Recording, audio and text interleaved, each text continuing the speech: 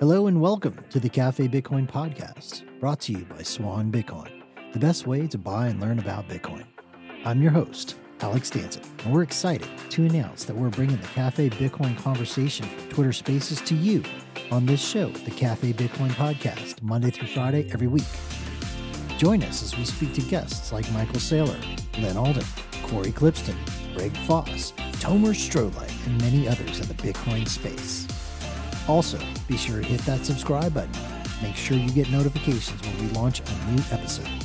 You can join us live on Twitter Spaces Monday through Friday starting at 7 a.m. Pacific and 10 a.m. Eastern every morning to become part of the conversation yourself. Thanks again. We look forward to bringing you the best Bitcoin content daily here on the Cafe Bitcoin podcast.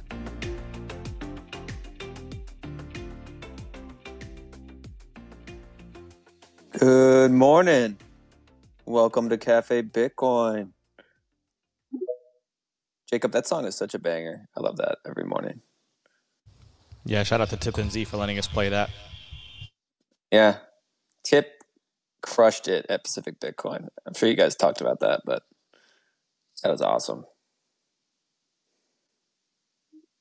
What's up, everybody? Michelle? For those Peter, who are Don? interested, I just put the lyrics up in the nest. She just put the lyrics online yesterday. Peter, bro, I went to sleep. You were on a space. I wake up. You're on a space. You've been killing it. I went to sleep during that space as well. Peter, stars rising. That's what I was going to say about you, Dom. Yeah, I got a few issues too. It's all good. We're all degenerates. Hey, I Big thought Dave, you were on your way to El Salvador. Yeah, quick couple of errands. Need to get a quick surf in. Need to check in real quick here. See what Sam thinks about the big appeal day today. Get some predictions and then hop in, and I'm gone. What's the appeal day? Today, if I'm correct, Sam probably knows, but the details. But it's the deadline at midnight for the SEC to appeal the decision that was reached during Grayscale's spot ETF appeal. Yeah, that's right. So basically, the D.C. Circuit Court of Appeals judges ruled in August that the SEC denying the conversion of GPTC to an ETF was arbitrary and capricious, which means that they didn't think it was right. And so this is the deadline for the SEC to challenge that decision. And so we'll see if they'll kind of either decide to bend the knee or not, or if they'll just try to decide to fight it or give a new reason for why they should reject the conversion. You know, there's a couple options that they have available to them. But today's the day. So we'll see what the SEC is going to decide to do. Yeah, Sam, I think whatever buys them the most time, I think they're going to request a panel appeal, not submit an actual appeal themselves. Buy some time, maybe pull that back. But who knows? Maybe they just throw in the towel. They could. I mean, I feel like people are attributing a low probability of that. But, I mean, they certainly could. Why would you throw in the towel when you don't pay for the legal services that you require?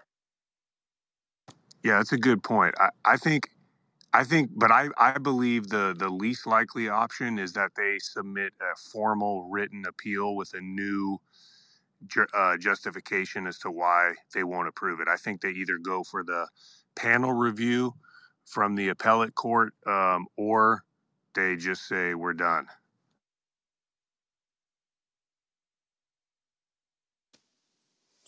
The other idea is they could agree and then, you know, decide to just remove the futures ETFs, but that seems really unlikely given their size and popularity of the product. But they could. They got some options. What? Hold on. The futures market in Bitcoin is like popular. Who even uses that? Fiat maxis. It's used by institutional, traders for hedging and all kinds of things. People think it's very popular because it's like a security. So Someone needs to do a meme like in that movie Castaway where he's talking to the volleyball and he points and he's like, "No, we got time. We got time." And they got to replace it with Gensler. I don't have the skills. Michelle, what's up? Hey guys. So I don't want to derail the conversation completely from the macro, but I did want to make a little bit of an announcement. This morning, I bought gas in Sats over Lightning. We are beta testing our merchant system, and we've integrated it at a Shell gas station here in Sarasota, Florida. I pinned a tweet into the Nest, and everything went well, which is super exciting because I'm the product developer. It worked, and so if anybody's in Florida and wants to come to Sarasota, you can buy gas with Bitcoin. Gas priced in Bitcoin. Let's go. That's fucking awesome, Michelle. What's the scaling look like on this thing? Well, we're still beta testing. There's a couple features on the back end that need some updates and some tweaking. There's some features that are coming down the line that we kind of want to roll out before we really scale it. But we have 5 or 6 merchants that are each testing different pieces of the system. We have a full API integration.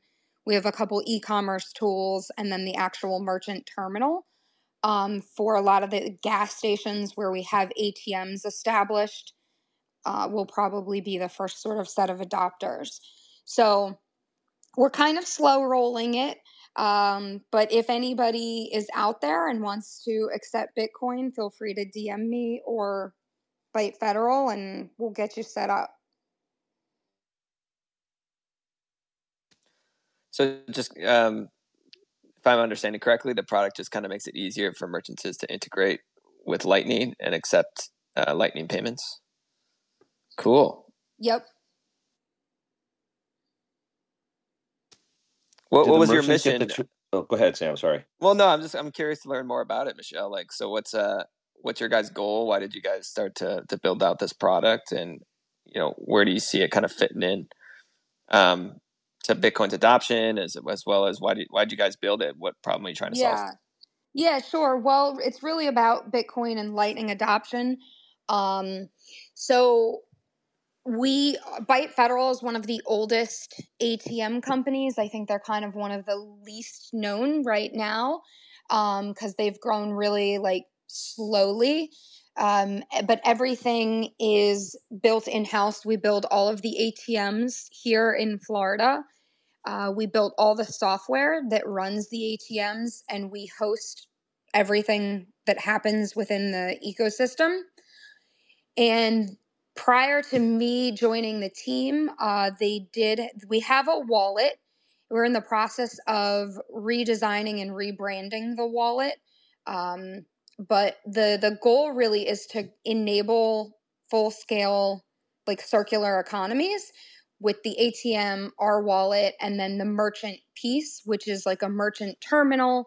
Of course, if you have, at a farmer's market and you're just a sole proprietor, you can always do a direct peer-to-peer transaction and accept Bitcoin or Lightning directly into your wallet.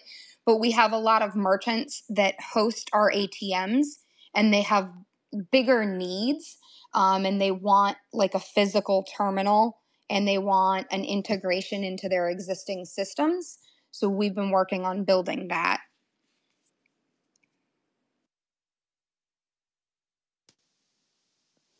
That's super cool. I think merchant adoption of Bitcoin and accepting Lightning is kind of the next wave of adoption. And I know Parker Lewis is kind of focused on that now. And merchant adoption, it's demanding to be paid in Bitcoin is kind of each merchant doing that is going to build on itself and kind of drive Bitcoin adoption forward as it continues to be used as more and more as a medium of exchange for goods and services. I think it's kind of early days in that, but I think that is the next wave, and it just occurs at each merchant. So building the infrastructure and easier tools for them to accept Lightning is definitely a crucial step. So Michelle, that's awesome. So cool to hear. Peter, what's up? Hey, Michelle, are the merchants able to convert into fiat if they want, or is it just they take Lightning and then they do with it what they want after the fact? Yeah, there is a conversion option. So of course, our bills are still in fiat. So there is an ACH withdrawal feature that's built in, and they can either hold the Bitcoin or Sats in their, they can hold it if they want, but no, there is an option to cash out in fiat, and it's an ACH settlement. Are you targeting specific individuals who are already Bitcoiners, or is this more about you know what I mean? I mean, what's the market? Kind of.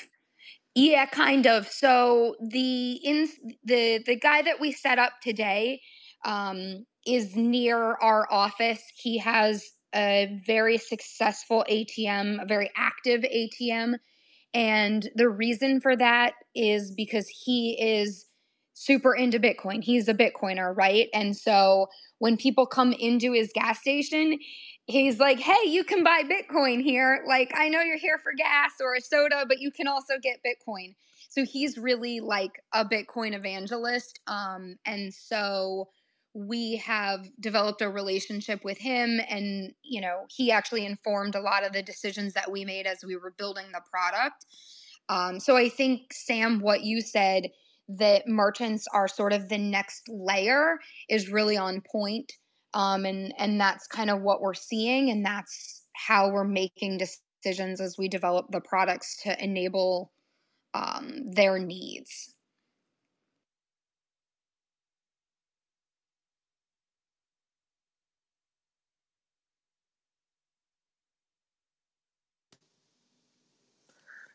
That's so cool because over the years, there's a lot of Bitcoiners and people that are like, hey, can I pay you in Bitcoin? Can I pay you in Bitcoin? And then it's like a chicken and egg problem, because even if the merchant wanted to, they might not have the tools necessary to do it.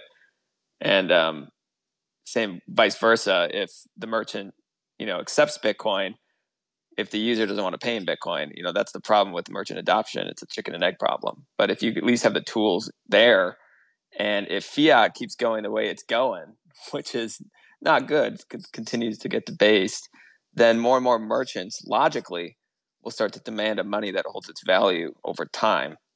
But first, we need to build the tools. We've got to build the ark before it rains, as Parker Lewis likes to say. So that's awesome, Michelle. Really cool. Interesting too, since Swan is building out their Lightning payment system on their app. Yeah, I think Lightning really is the future, and that, there is a massive demand. And so I don't think we can have enough tools right now. You mean there's a massive demand for a payment system where the centralized authority isn't going to come in and say that they're not going to allow you to make that transaction because there's potential fraud? Yes. Yeah, the chargebacks, I don't think people understand how screwed merchants get by the current credit card systems. The fees associated with these payment processors are typically the second largest costs for small businesses, behind labor costs. So these small businesses absolutely get crushed. And I've been tracking this for a while, and there's been a lot of movements, and the Small Business Association has gone to Washington, D.C., talking about the kind of duopoly that exists between MasterCard and Visa to jack these rates up, these fees on these businesses. And they have to accept them because right now it's the dominant form of payment, conventionally by the consumers. And so these companies can just increase the fees on them over and over again. And then there's chargeback fees that usually the merchants have to pay for. And what do the merchants do to kind of offset those costs? Well, they increase the prices on the consumers. And Sam, I'm curious. I'm sorry, I'm stepping on Mickey here. But Sam, I'm curious. Do you also try to track the amount of money that is lost because of the ability for the individuals involved in the settlement process to, make interest in overnight repo every time they hold someone's money before it finally gets to them? Like who's doing that?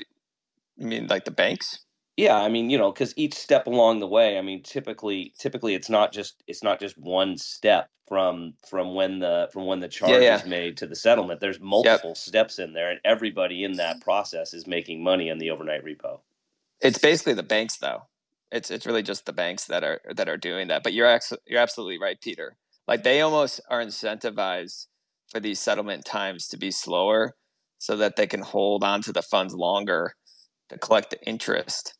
But it's these banks. It's not it's not the payment processors, but the banks are, the payments side of the business for these banks make up a huge portion of their revenues. This is why like Lightning disrupts the crap out of them. Like it really does. I forgot the statistics. I think it's like 40% of their revenues come from the revenues generated from payments, and I'm talking about commercial banks here. But I just find that side of things fascinating. And Lightning has all these benefits, including lower fees, but also decreased chargeback or no chargebacks, and decreased fraud. It's impossible to counterfeit Bitcoin, and all these benefits. So fast settlement times. So anyway, I'm kind of geeking out here, but I just think it's really cool. Mickey, what did you have to say before I stepped on you? I apologize. Oh, I was just going to talk about Lightning as well. I thought it was good timing. So, Lindsay's working her way through Bitcoin evangelism.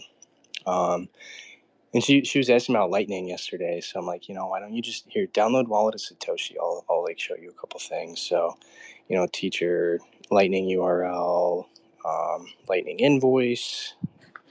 We go through like a couple things like, okay, you can text it to me. I can scan the QR code. And then we're like, hey, check this out. Like screenshot the Lightning URL and I'll put it up on Twitter. And of course, within literally 60 seconds, somebody zaps her 69 sats, obviously, But within a couple minutes, it's like 1,000, 10,000, 2,000, 5,000. It's like, holy shit.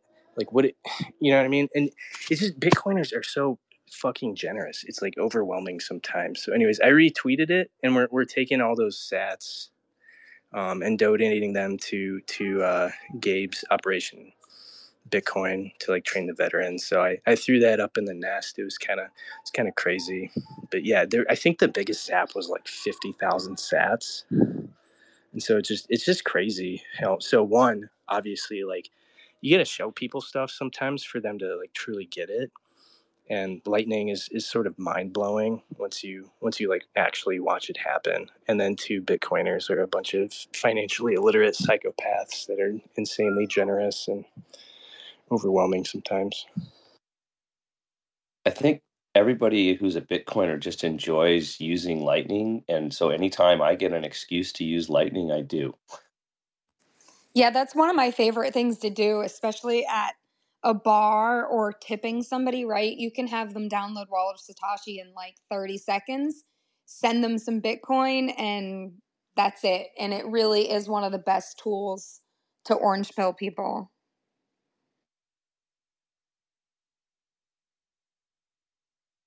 Yeah, I did that with the guy at the In-N-Out Burger when I was on my way to Santa Monica.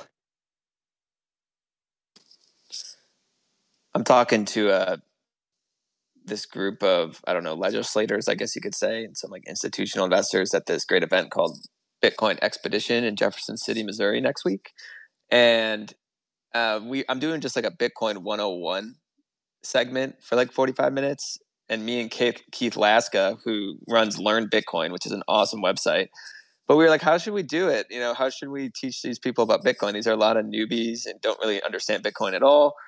And we were like, well, let's just do a Lightning transaction in front of them. Like, go back to the basics and just show them the magic of Bitcoin and how you can send Bitcoin instantly peer to peer. And I think as Bitcoiners, we're so close to this stuff and in the weeds that we forget just the magic of this technology, that we can just send a payment just like immediately to the person right next to you, and it settles right there in front of you. I mean, it's it's pretty wild technology. And for people that aren't familiar with Bitcoin, it still kind of blows their hair back if they've ever done a cross-border payment or sent a wire. It's just, we decided that that's how we're going to kind of start things. So it really is. It's just amazing. Lightning. So you're going to have everybody in the room download Wallet of Satoshi. You're going to put up a QR code so they can grab some sats and then tell them to show them how they can pass sats to their neighbors. That would be really cool. Yeah, we're going to do something. I'm actually talking with him later this afternoon. We're going to figure out the logistics of it, but we're going to do something like that for sure. There was some other news about Lightning, like Blockstream launched a green light to the public yesterday, which is a Lightning as a service solution. So kind of aims, I'm just reading right here, it transforms the way developers and enterprise clients worldwide integrate fast, low-cost Bitcoin payments into their software via the Lightning Network. It's convenient and it's non-custodial, which is the really cool part, I believe. So Blockstream launches another Lightning as a service solution. The more of these, the better. And obviously, Blockstream is a very respected firm. It's led by Christian Decker, who's a really talented engineer. So Blockstream, green light. Go check it out. Hey, Michelle, how long did this project take to build out? A long time. They've been working on the merchant system since before I joined the team, which was back in June. So it's taken quite a while to build and get all the features built out. But it's ready to go. It took a couple months. What? That's a long time, really? Well, I guess it's all relative, but you can write the code pretty quickly, but then you've got to flush out all the features and test it and make sure it all works and build. I came in, most of the back end functionality was built, but we had to develop, the merchant interfaces and the pieces that the customer interact with. And that's the harder part, because then you're doing UI UX and nailing that is really important for adoption and ease of use, right? So that's the part that gets trickier. I wonder how long it takes for a TradFi company to build out some kind of functionality for any of the current TradFi services. I'd be willing to bet it's more than a few months. Yeah, so that's definitely years. I can vouch for that, having worked at a bunch of these startups. Years, and then half the products never launch at best. And then the ones that do, a third to a fifth of them survive or were even wanted in the first place, right? So Lightning is not only easy to use and better for the users, but also easier to implement. It's going to take over, whether they like it or not. Hey, it took them about 4 years to get FedNow out the door. I just choked. The one other thing I'll say about Lightning just relevant to this discussion, I guess, this week was Sam Woters from River put out an excellent report on the Lightning Network. So I suggest everyone go check that out. They found that there was about a 1,200% increase in 2 years in terms of Lightning payments that has occurred.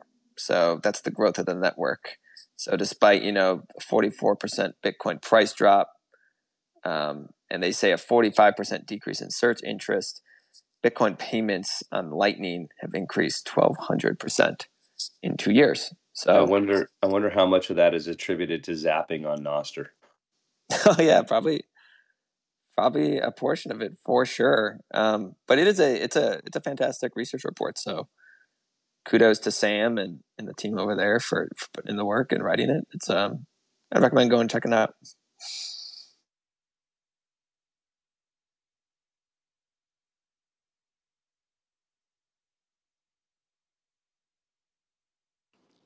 When you're ready to go full macro, Sam, I'm really hoping someone can explain this treasuries nonsense. Which nonsense? The fact that it's all been bleeding out the last week or two. It's definitely been signs of cracking in the largest, most important financial market in the world that underlies the entire debt-fueled traditional financial system. So we will certainly get into that, Michelle. Probably wait till the second half. I wanted to talk a little bit about. I've been looking at like the news around the war that broke out, and I don't know if you guys saw this, but Bitcoin and crypto, there was like a Wall Street Journal article where they said that, Hamas receives a lot of financing from crypto and from Bitcoin. And what I found really interesting is like back in April 2023, they were receiving payments, but it was a fraction of obviously their total funding. But in April 2023, the Hamas leader said, actually, can you stop sending those? Because, it's not the best way to like launder money using Bitcoin and crypto because of the tracking capabilities of it and the transparent nature. And so they actually just told them to stop. And so I just found it really interesting that article came out in the Wall Street Journal kind of slamming crypto and even Bitcoin was mentioned specifically in light of this war. And then I think Bloomberg posted an article today that kind of talked about the nuance of it, of saying like, actually, it's not really a good way to move money around. And it kind of highlights the narratives around Bitcoin being used by criminals still that exists. It's less loud than it has been. But it also highlights, Bitcoin and some of the privacy concerns, like, as an industry, have to think about different ways to ensure privacy. Obviously, we don't want it to be used by terrorists and stuff like that, but privacy is pretty important for transactions as well. I want it to be used by terrorists. I think it's an enforcement agency's wet dream for people to use Bitcoin for illicit and illegal purposes. Yep.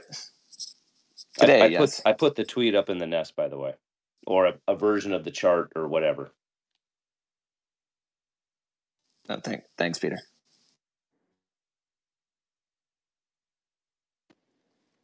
Somebody messaged me about this. I like to cite that KPMG report that shows, I think it was like less than 1% of transactions are used for illicit activity.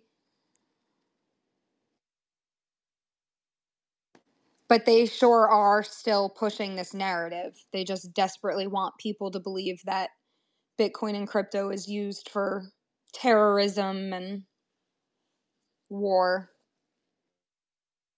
Yeah, that's what I was going to say. What that article shows, and I saw that article, I think it was New York Post that posted that, and it just shows the incompetence of journalism.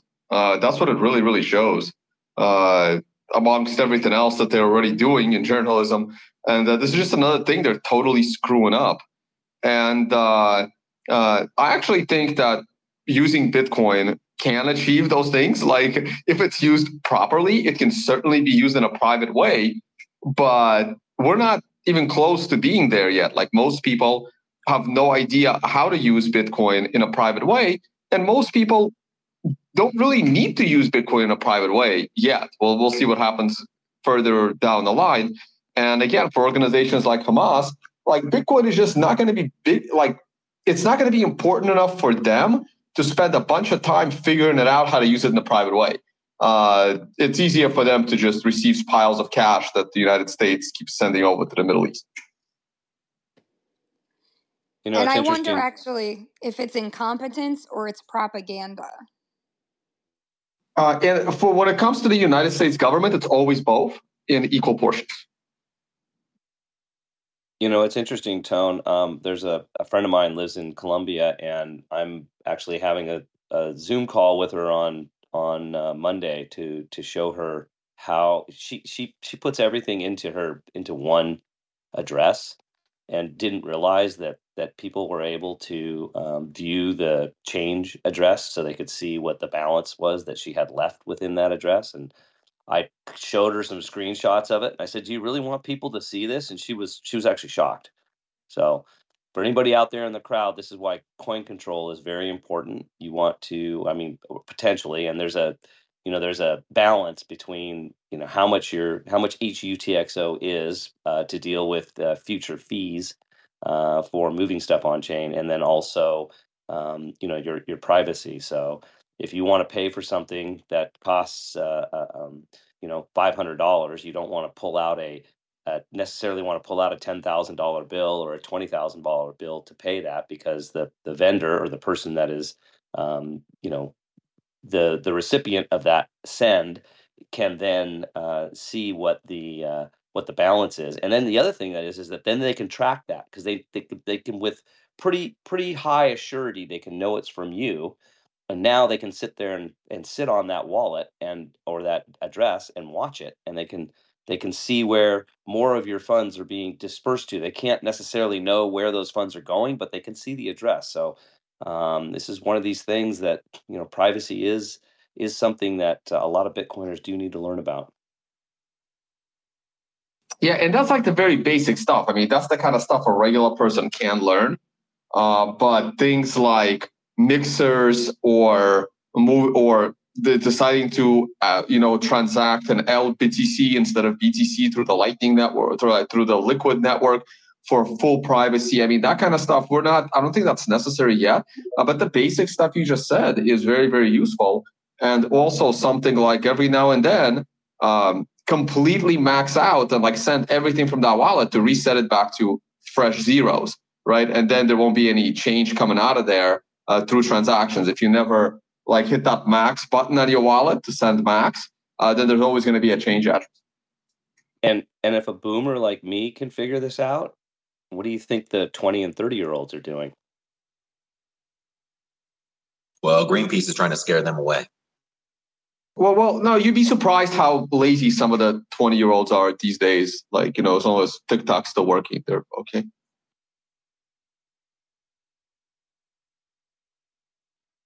We should also remember that it's underneath all of this, talking about the terrorists, the Hamas. It's I bet they also drink coffee. I bet they eat eggs. Oh, I don't hear Terrence. Is that me? Oh, I hear him. I don't hear him either. Terrence, I hear you. You want me to leave and come back? No, typically it's the individuals that can't hear you that have to leave and come back. All right. Well, I mean, I was just saying we just need to remind ourselves that it's Bitcoin is this agnostic tool, and regardless of what the mainstream media says, it's the terrorists are going to use rope and baseball bats and hammers and drive cars and shampoo their hair and whatever. It's let them use Bitcoin if they want to use Bitcoin. It's if they can figure it out. The mainstream media is not going to say that bread is bad or wearing socks and belts are bad, but I promise you the terrorists are wearing socks and have belts. Hey, Sam. Thanks for bringing me up. I just wanted to comment. I enjoyed your analysis of the new BIS initiative, the Atlas project that you tweeted about on Wednesday night, which is really frightening. And just wanted you to just talk a little bit about that, and then just complement it with, I don't know if anyone caught the Edward Snowden speech yesterday at Bitcoin Amsterdam, but if you didn't, it's really worth giving a listen. He talks about how those of us who are in Bitcoin and maybe more technologically adept, can coin join and can use things for privacy, but just that the Bitcoin is such an important tool against government surveillance, and that by requiring everyone to be experts in hiding their tracks is not really I think it's squeezing yourself through a keyhole is not really the best way to ensure privacy. So it's a great speech, and it just talks about our responsibility to make sure that we continue to have, that we continue to fight against government surveillance and use Bitcoin as a tool. But Sam, I don't know if you wanted to comment a little bit more about that that Atlas project. Yeah, I'd be happy to. And yeah, the Snowden speech kind of fit in well with that tweet about the Project Atlas. I guess I would just go back, like even the cypherpunks, they knew that this encryption, like encryption in general, and Bitcoin is an encryption technology, would be fought against the state, who continually want to surveil and increase their surveillance powers. And even Timothy May's cypherpunk, he said, they will try to slow or halt the speed of this technology, citing national security concerns, and they'll use the 4 horsemen, drug dealers, tax evaders, terrorists, and money launderers as the scapegoats to try to bring this technology down and under their control. And Bitcoin is transparent, and it's like this trade-off because it needs to be transparent at the base layer for all the nodes to check, 21 million. But at the same time, because it's so transparent, right now there's trade-offs with privacy. But, there are these tools and innovations that have come up over the years that improves the privacy guarantees. And those are the coin mixers and those are the coin joins. But they do take technical know-how to do. But then there's also like Lightning, which has better privacy concerns, and Fedimint, which has better privacy concerns because it uses Chaumian ements. And so there are developments happening, but there is kind of a race, I think, that's occurring. And on the other side of that race is the Bank of International Settlements. And what I brought up was a pilot program that they launched last week that basically aims to surveil the Bitcoin network and other all crypto assets by combining on-chain data with exchange data. And they talk about how, they'll essentially run a node. They'll basically enforce the exchanges to give them information and data in their jurisdiction. And they'll combine the on-chain data with the exchange data. And by looking at the addresses, they'll be able to kind of in one platform, these central bankers and these regulators will be able to tie the flows and the addresses to specific entities and individuals. And obviously this would be a surveillance tool for them, an ultimate surveillance tool. And they even mentioned coin joins specifically in the article, which is what I brought up because I thought it was fascinating because I've read a lot of biz stuff and I was just surprised that they even knew about coin joins, to be honest with you. But they were like, yeah, coin joins can be a problem with surveillance because basically it obfuscates the transaction trail. And we identify coin joins, but we just ignore them for now, but they know about them. And so I thought, it could be a good way to, if you are thinking about increasing the privacy of your stack and coin joining, you might want to do that. But some people in the comments thought, well, you might not want to because once you coin join, you can't uncoin join. And that could make it, that stack be a lot difficult to get in and out of fiat if you need to. Life happens. You might need to sell your Bitcoin. If banks suddenly don't allow coin joint Bitcoins, well, that's another problem altogether. But for me, it's like if you want to go about this, I do see a situation just like Tornado Cash. I think we saw what they do for privacy enhancing innovations in this space. They don't like it. And so they know about coin joins.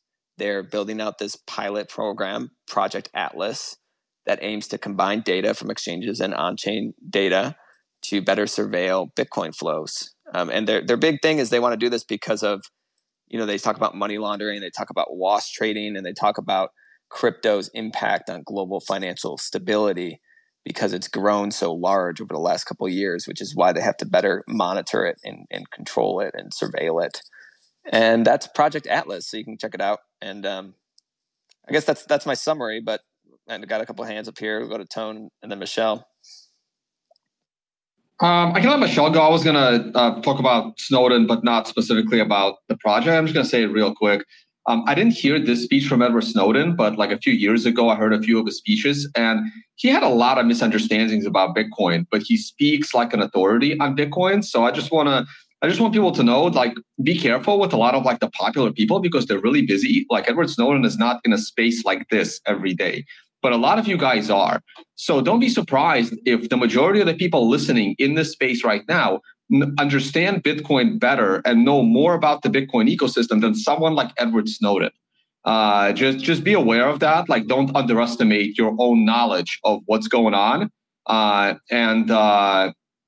Because, using and doing Bitcoin stuff every day is not what Edward Snowden does. I guarantee you guys.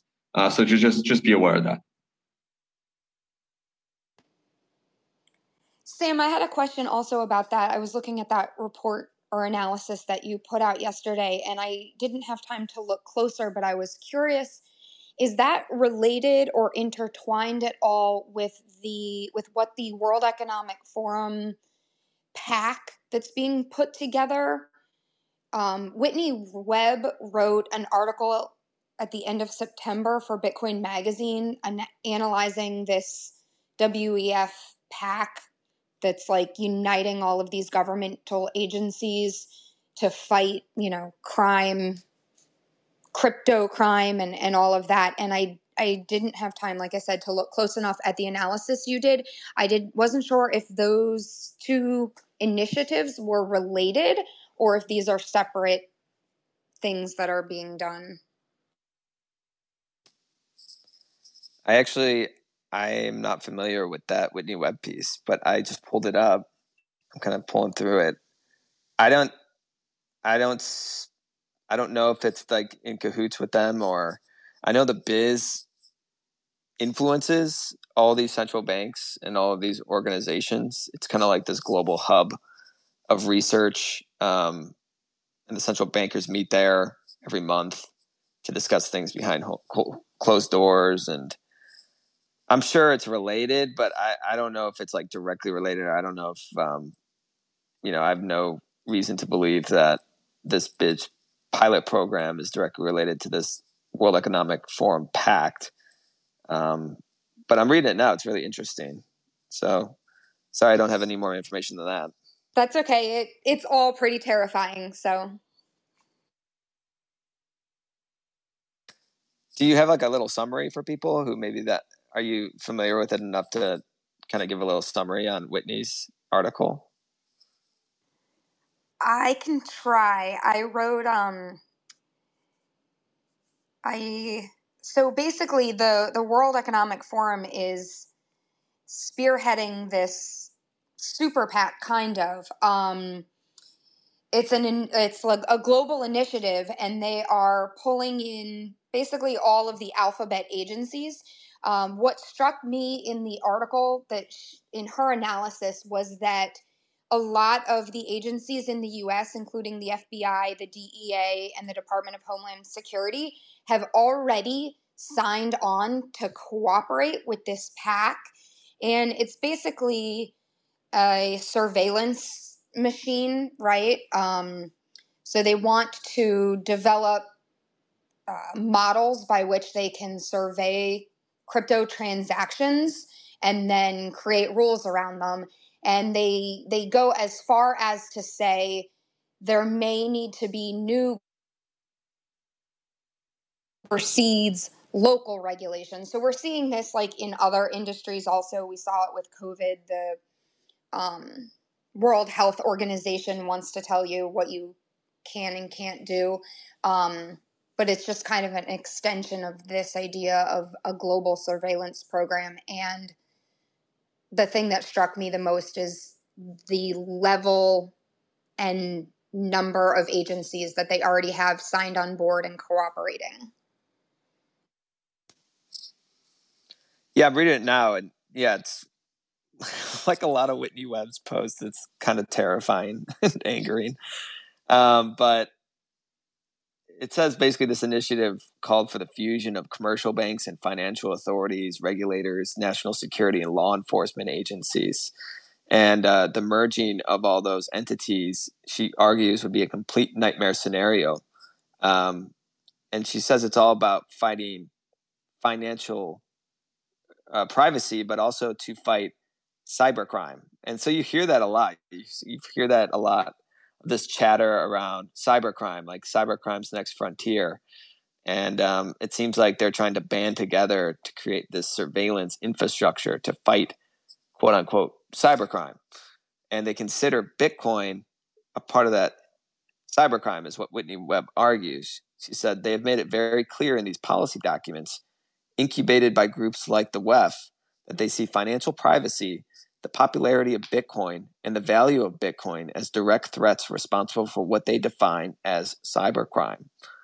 And so, certainly concerning. I would say that the Project Atlas could become their go-to analytics platform that they all use and kind of plug into and integrate into to track flows.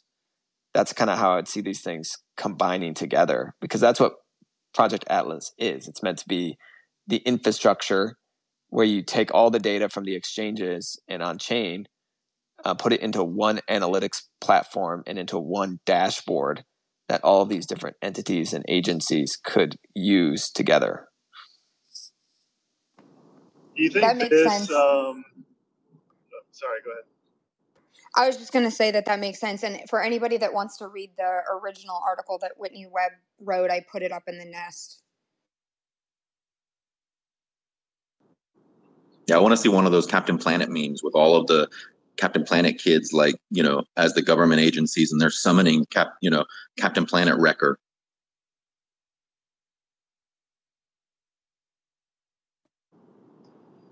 So, do you guys think that this really kind of puts a bit of a sense of urgency to get more Bitcoin circular economies going and getting more peer-to-peer transactions actually occurring? Because right now, I don't know the percentages, but it seems like a lot of the transactions that occur are people going from fiat into Bitcoin on an exchange and then pulling it off, but not necessarily using it for a whole lot more beyond that, unless it's like Lightning Network stuff, for instance, on Nostr and things like that. But just curious what your thoughts are.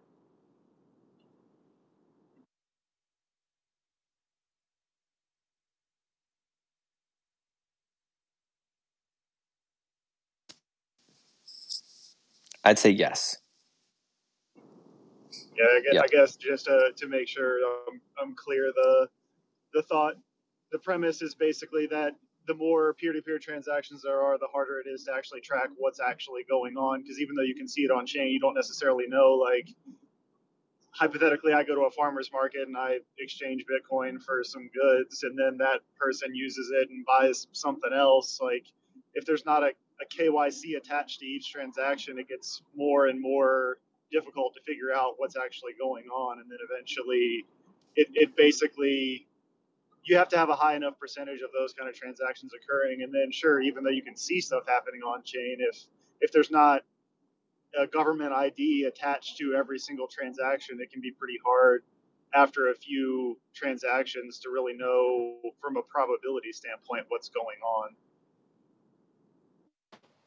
I think it's super important, not only in sort of making it more difficult for them, but also just in fighting the narrative, right? The more people that are actually using Lightning and Bitcoin, the more people that are going to fight back against this narrative that they want to build, that it's a dangerous thing and they need to be able to control it and see it and all of those types of things.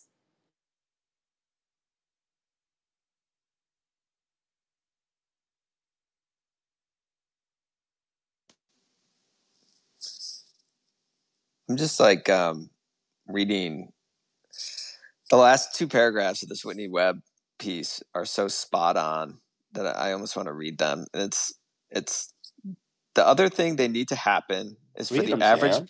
I'm reading them. The other thing they need to happen is for the average person to become incredibly fearful of financial privacy and online privacy, to the point that they will willingly trade their privacy for greater security, or rather what will be sold as greater security. Bitcoin, privacy-minded crypto, and privacy-preserving technologies like encryption must become public enemy number one in order for the offered solution to be accepted by the masses. A completely surveilled internet and completely surveilled financial system. The fight over the control of the cryptocurrency space is part of the larger war being fought over the future of our society, our country, and the world. Will we sleepwalk into a world of CBDCs where intelligent agencies, central banks, and commercial banks have fused into the same Orwellian entity, where wholly and terror-linked Bitcoin or using encryption or mixers makes you a cyber criminal? Or will we fight the groups and institutions that have looted American wealth for well over a century and demand a return to the Constitution and the right to privacy, not just financially, but in all senses? Those that wish to force us into the former scenario clearly and unequivocally see Bitcoin and privacy-enhancing technologies as a direct threat to their power. So I think that sums it up pretty well. And that's kind of what Bitcoin is an encryption technology. And it is a continuation of this greater war between privacy and surveillance in the digital age. And right now, I think we're seeing like the chess pieces moving. And that's kind of what we saw with Project Atlas and Bitcoin and what Whitney Webb is referring to with this WEF-PAC. It's going to get interesting here in the next few years, I think. I love Whitney Webb. That was awesome.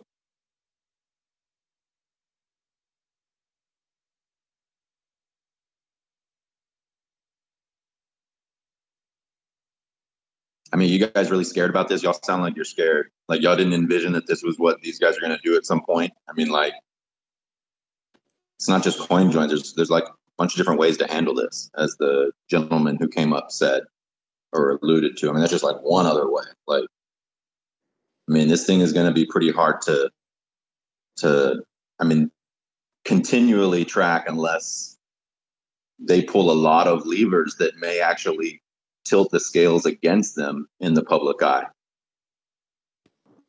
I don't think it's so much a surprise as it is just watching it start to play out. We're really in the fight you stage. And, you know, there's like this disconnect between what we know that they will do and then watching it start to play out.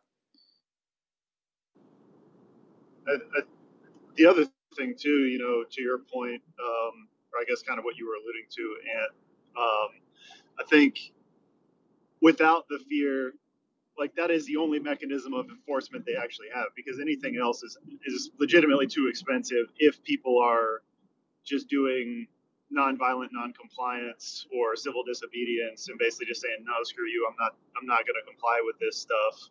The only way to get it to actually function is fear. So I think having spaces like this, having people talk about it openly, know that it's coming, helps to abate some of that fear when it does inevitably come. And I do think anybody that wants to operate as a sovereign individual is going to have to accept that at a certain point, these entities are going to keep pushing until it's going to basically be necessary for you to do some level of civil disobedience. Like, it is what it is, right? Like, they're not going to stop pushing for more control, more surveillance, more authoritarianism. Like, it is their ideology. It's what they're pushing towards. They're coordinating for that. And at some point, it's going to come to your doorstep and you're going to have to be ready for it. I really do believe that.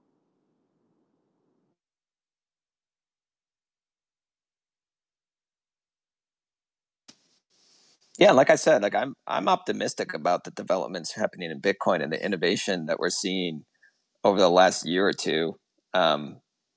Fedimints have better privacy guarantees. Lightning itself has better privacy guarantees. Have things like coin joins.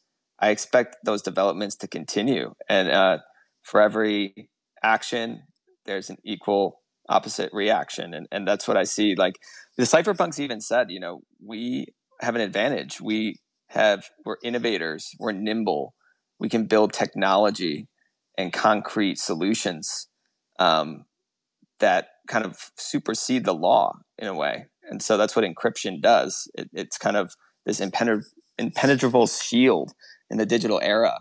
And, you know, it's up to us to build the tools to combat this. But I agree, you know, and I'm like, it's not like fear. It's just, I like to track these developments because it's not like, oh, we're not just thinking about this. We're not just kind of theorizing that these steps are taking place and these actions and moves are happening behind the scenes to increase the surveillance state for financial transactions.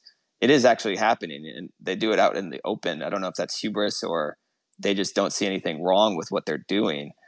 They think they're just increasing security, perhaps, or, you know, really stopping criminals. I don't know what their intentions are, but it's helpful to keep track of these things, I think, and to know like, okay, our work's not done here. We gotta keep building.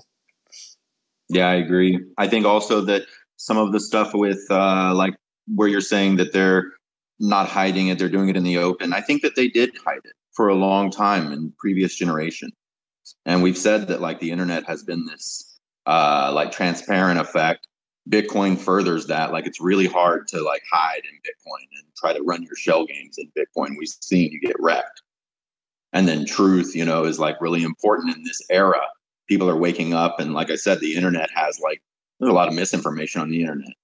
But it's like there's still that idea that you can start to think for yourself and try to see these moves from these serpents. But the other part is the stakes are higher now.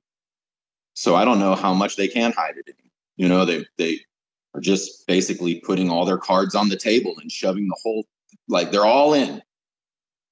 Got to keep control of this thing before everything goes off the tracks.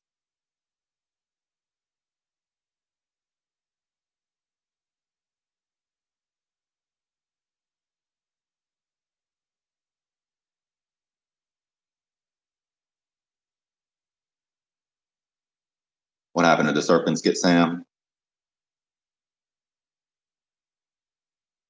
Possibly. I can tell you from my experience, I'm 59. I can tell you from my experience that the industrial surveillance state that has been created in the last 15 or 20 years is just insanely intrusive and has an amazing overreach. And unfortunately, I bought right into it because I'm talking to you on its number one surveillance device, which is my phone.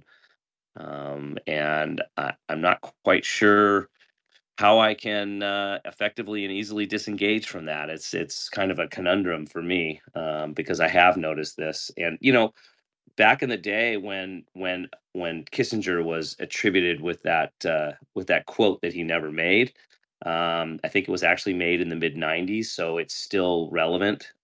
Data was not considered to be a part of. So what he said was is that control the food, you control a continent, control the energy. Excuse me, control the food, you control a nation, control the energy, you control a continent, control the money, you control the world, right? Well, what nobody was thinking about that time, even into the '90s, because data was all siloed, was that it's really about data. It's who controls the data and the data flow. And if you can control the data and the data flow, you can control the world, because what is money? Money is just data. That's all it is. And there's so much more to that. So but yeah, holding this phone in my hand and knowing, that my entire life effectively is, and more than my entire life. I mean, this thing like knows where I'm at all times. It's actually a scary device, but most of us don't really think about that. The convenience of these devices has lulled us into this sleep, and hopefully people are starting to wake up. Okay, I'm not going to go on a rant about the Patriot Act, but Peter, I think you're dead on. Tone actually talks about this a lot, that we don't even really need a CBDC. All we need is for them to achieve a cashless society, and they can control everything that everyone does. They're not going to control me. I opted out. You can't control what I'm doing with my money. Fuck you. Everyone but us, exactly. I think like once it goes back to the system as well. Like we've gotten to this point where at the end of the long-term debt cycle, like the fiscal situation, I think unsustainable is the word that's being used by not only Bitcoiners, but seemingly everyone now, even the organizations like the IMF and the Institute of International Finance are calling the debt situation unsustainable. And so when you get to this end point, what happens is there's a reaction from governments and central banks to, close all the exits and try to keep everybody in. And there's increased capital controls and surveillance. And this is what Christine Lagarde said. They're like, Bitcoin will be used as an exit. And I think having that exit there is just so important. as we enter this period of high inflation. And you're going to see more gaslighting as well. Like Paul Krugman, I mean, the guy went viral for all the wrong reasons again, because he says the war on inflation is over. We won at very little cost. And he has this chart of CPI, X food, energy, shelter, and used cars. And, Brady Swenson, our, head of media, he goes like, yeah, CPI, including food, energy, shelter, and used cars, it's up about 41% since October 2020. And so you have these economists, these paid economists, who are saying that inflation's over and you should be feeling good and we won. But of course, that's not the case, and that's not how people feel on the ground. And I know John. It depends on Sam. It depends on who you are, right? Who didn't suffer much, and that's the Jamie Dimons of the world. Yeah, did you see J.P. Morgan profits are up this quarter? Their beat estimates, record interest income. Record interest income. That means like the difference between the interest they have to pay on deposits versus what they make, parking their funds in reserves and earning over like 5%. They have record interest income. JP Morgan also made a ton of money when they were basically given First Republic for pennies on the dollar. Just another example of the big banks getting bigger and benefiting from crises. But John, I wanted to welcome you to the stage, and I want to hear your thoughts around that Krugman tweet because I thought it was so ridiculous. Yeah. Good morning, everyone. Good to be here. I'm still riding the high from Pacific Bitcoin. I'm sure you guys are too.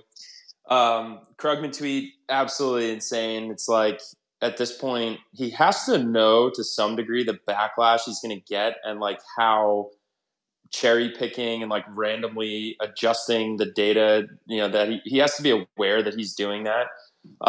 One of the things that probably went a little less noticed because it's absurd enough to say, let's exclude food, energy, used cars, shelter. He on the side of the chart, he put the 6-month change and then annualized it. So like he's even cherry picking the time period and then just saying like, if you exclude all these things, if you look at this particular time period and then analyze it, it's like kind of back to 2%. Victory. Like it's just so comical. Like even for someone like him, who's basically just like a mainstream economics Keynesian shill at this point, like it's even a low for him. So yeah, it's just totally absurd. And then what you were just talking about, Sam, reminded me of something that actually came up with some of my friends when I was playing hockey last time. We were just talking about the last few years and COVID, and you reminded me of this with JP Morgan and how well they're doing. And we were just noting how the last like 3-4 years was basically one of the best environments to be a large corporation. And like not in a good way. Like they got the most preferential treatment, and it's just so absurd to the point that it's like sickening. Whether it was the big box stores could stay open during COVID, or if Amazon sells things online, they can keep doing that during COVID. Oh, the economic environment is uncertain while you big corporations are still open. You also get to issue 5, 10, 30-year debt at record low coupons. So you get to kick the can down the road while small, medium-sized businesses have to stay closed, rely on the government for benefits, and they can't issue debt in the capital markets.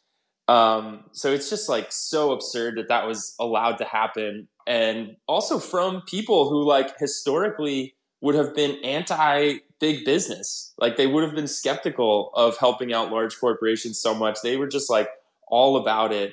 And now you look at companies like JP Morgan actually doing well in a rising interest rate environment.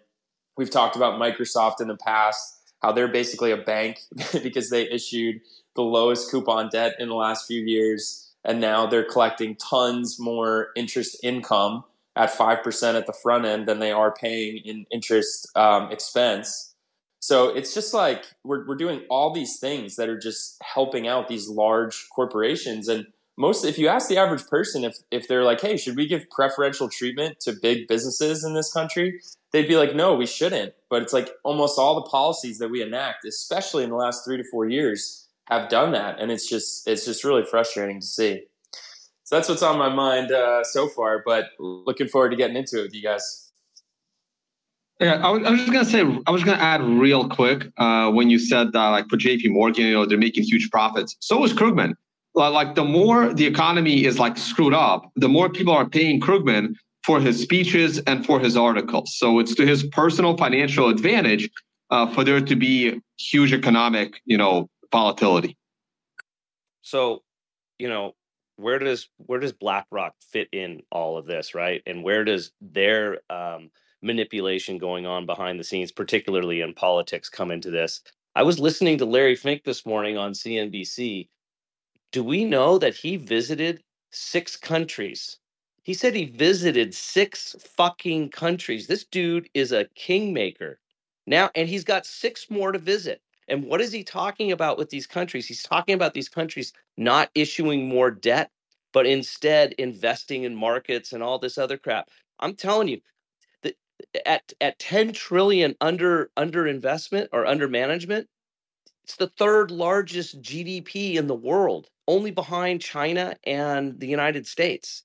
This is a country that is a corporation within the United States that is basically starting to act like a sovereign country. It's mind-blowing to me that nobody talks about this, and nobody talks about, well, not nobody, and but people don't talk enough about the influence that kind of massive concentration of wealth has on everything that happens in our everyday lives.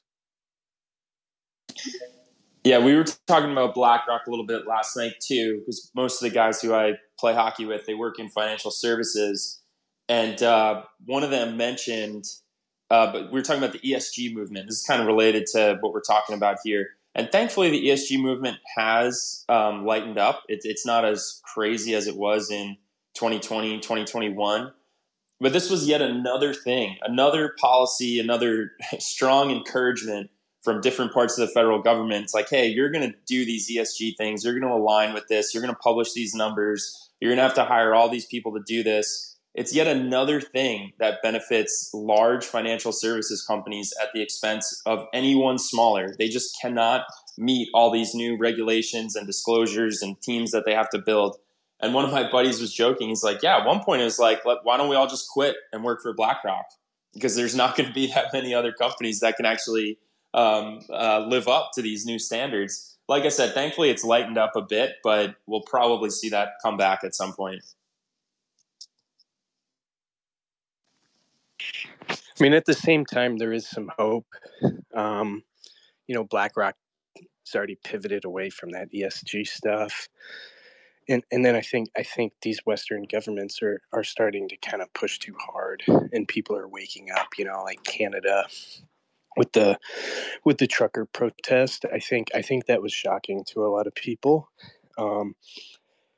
And there's more disgruntled people in the middle than there are on, either left or right. Did you guys see Krugman's tweet got community noted? I just saw that this morning. I did. Hey, I just wanted to chime in real quick and say, be very careful comparing GDP to net worth or assets. Because like the USA's assets are 269 trillion. So, basically not the same thing, not apples to apples. So BlackRock has lots of assets under management, but it's nothing like a country, obviously. Yeah, lots of influence for sure. But yeah, comparing those two numbers is probably not the right comparison. GDP being more like, that's like summing up all the transactions in an economy over a certain period of time is how I like to explain it in layman's terms. So that's a different concept than just like the number of assets under management that any investment manager has. It's a good point of clarification. This is Peter being publicly flogged. I still think it's crazy that Larry Fink is going and visiting countries. It just blows my mind. Yeah, tons of influence. So that point stands.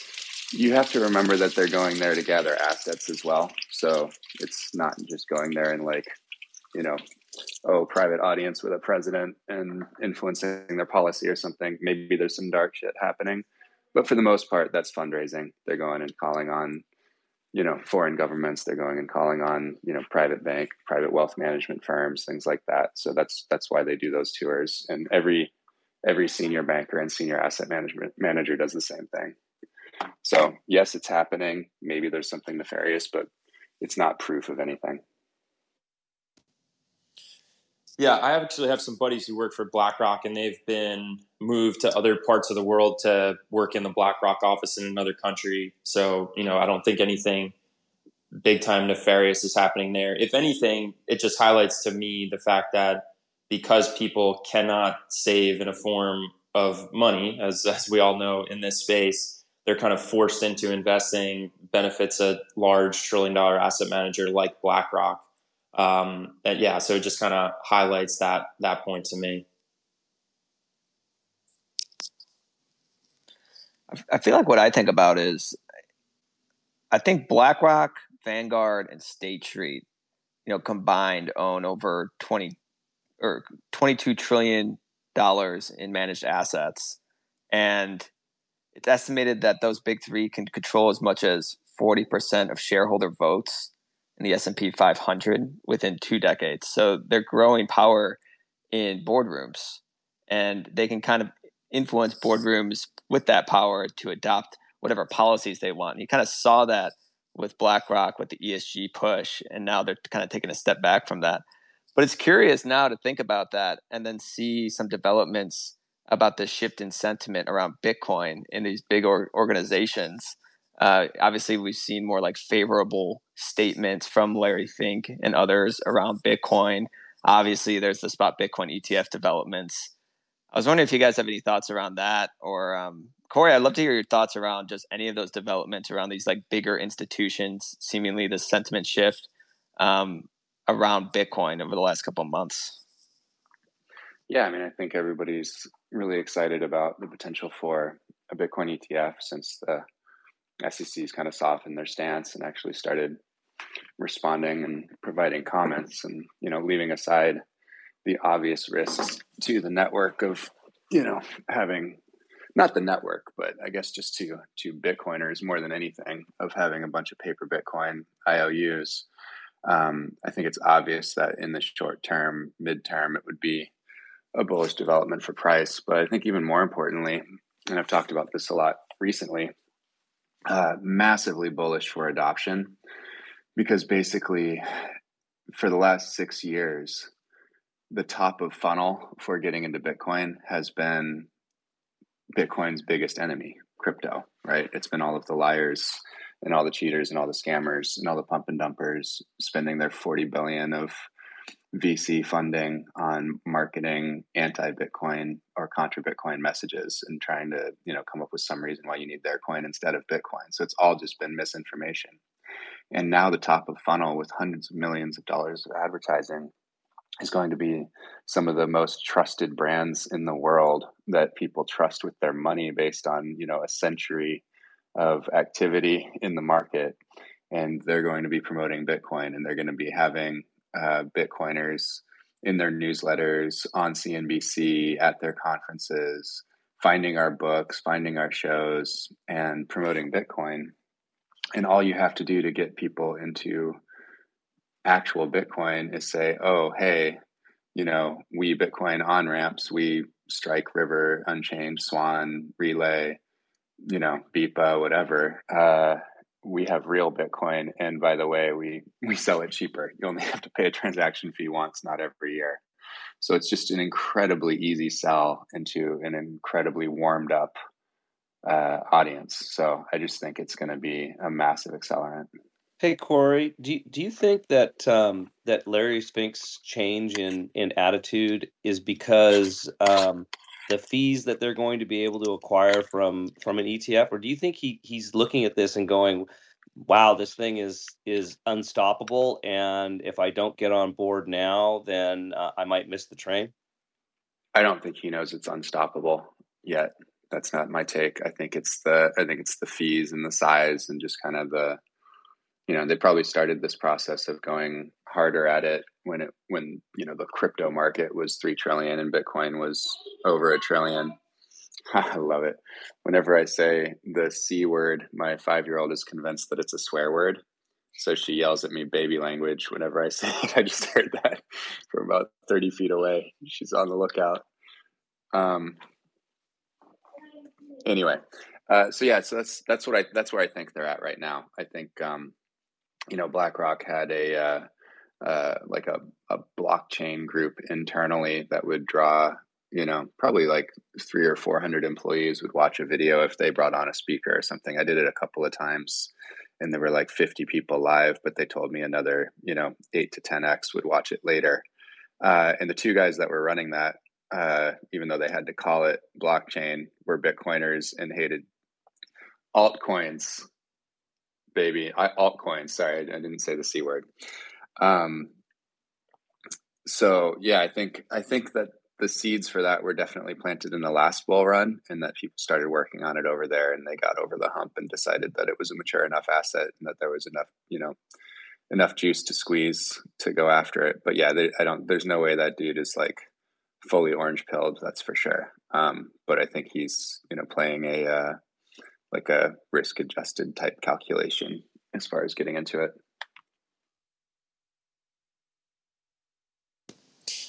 Sam, speaking of institutional and adoption, did you guys talk about Fidelity's Bitcoin First Revisited piece before I hopped on? No, we haven't touched on that yet. Okay, cool. I feel like it would be worth just a couple things here. And I haven't read the whole thing, but read parts of it. Also saw that they do rehash some of the things that were in their original Bitcoin First piece, which I think is fine. I think they had a lot of great content in there. But even just in their executive summary, they had a few interesting things about saying things like Bitcoin is fundamentally different from any other digital asset. No other digital asset is likely to improve upon Bitcoin as a monetary good because Bitcoin is the most, relative to other digital assets, secure, decentralized, sound digital money, and any improvement will potentially face trade-offs. They basically just a lot of comments about how Bitcoin should just be considered differently from any other digital asset. One more quote here. Investors should hold 2 distinctly separate frameworks for considering investment in this digital asset ecosystem. The first framework examines the inclusion of Bitcoin as an emerging monetary good, and the second considers the addition of other digital assets that exhibit venture capital-like properties. So I think it's great that they're making this distinction. I think most people in this room would agree with me when I say that venture capital-like properties is a very, very generous interpretation of some of the things that we've seen in the altcoin space. But still, I think good that they are making this distinction, and they go into a lot of the other things about the Bitcoin network and monetary properties and scaling and security and things like that. So definitely a good piece for people to check out. And if you have TradFi friends, I think this type of a piece from Fidelity that's kind of written in like a research report format, I think these tend to play better with people who work in TradFi. Obviously, there's a million great articles and essays about Bitcoin out there that you could share with someone. But for the people who are kind of used to seeing things in this format with a big TradFi company name on it in the research report format, this is a really good thing to share with them. Yeah. Name recognition matters in that world, and seeing something like Fidelity say things like that, it matters. Another quote there that I loved was, Bitcoin is likely to be the primary monetary good, and another digital asset is not likely to supersede Bitcoin in this role. And around the same time, you had Joe Rogan, arguably the largest podcast in the world. He said, the real fascinating crypto is Bitcoin. That's the one that I think has the most likely possibility of becoming a universal viable currency. And so during this bear market, I think you've really seen Bitcoin separate itself from crypto. And it's been painful. It's been like peeling off, I said, a giant leech, but it's happening. You're slowly starting to see it. And Fidelity, to their credit, they've been on Bitcoin for a long time.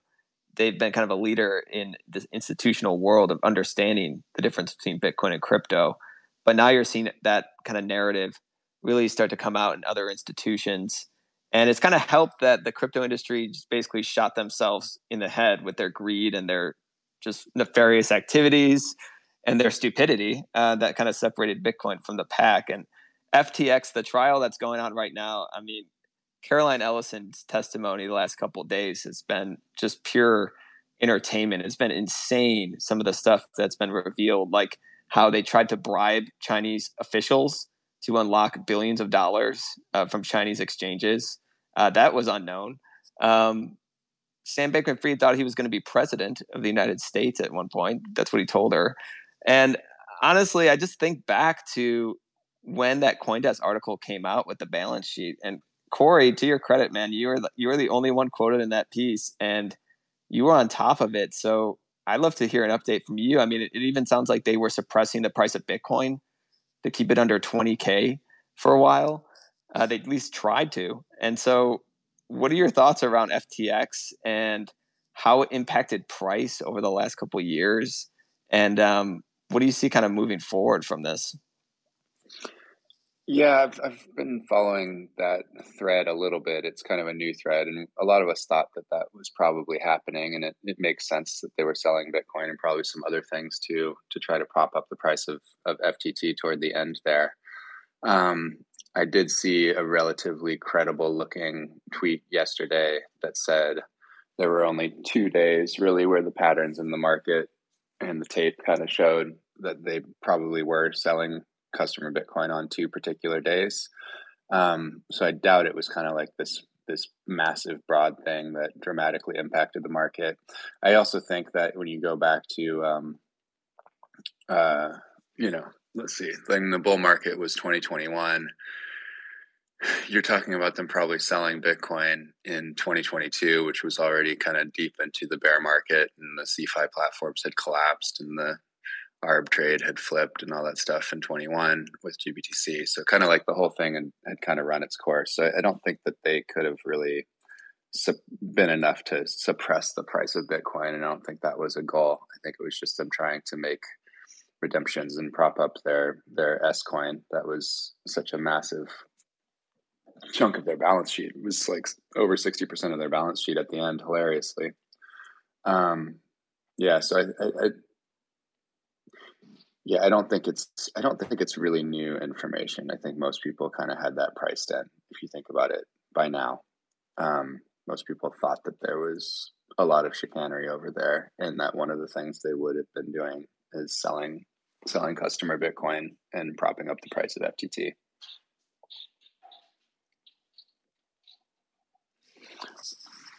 It's hard not to. I'll tell you, I'm watching these Tiffany Fong recaps every day. She's doing these like 7-minute recaps of the trial. It's pretty good.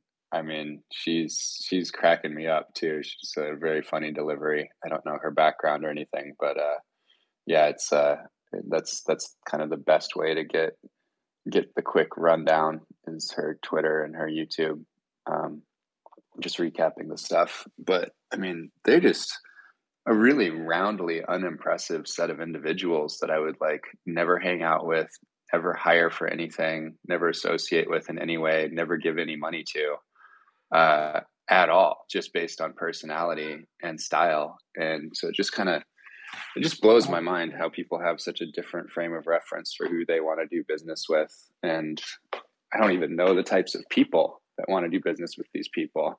And I will tell you, I've met a lot of the people and been in business meetings with a lot of the people who did invest in FTX. And it's kind of weird going down the list and being like, oh yeah, I've deliberately not done business with those people previously in many, many cases. Anyway, it's just, I don't know. It's a different bubble that no one should feel bad about not being in.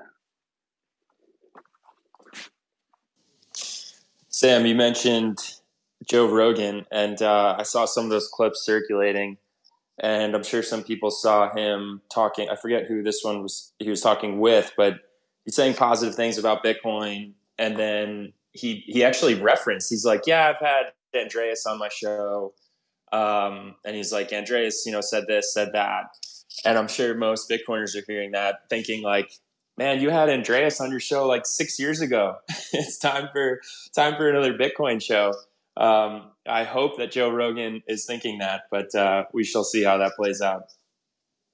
Yeah, and this is where you have to be careful, right? It could play out with him, bringing on, like a Roger Ver to talk about Bitcoin, right? So this is always my biggest concern. So happy he had Andreas on back in the day, but it's not easy figuring out like which people really know what they're talking about and which ones don't. I've never listened to that Andreas Rogan podcast. That actually might be an interesting thing to go back and hear. I would think Andreas would have done really well.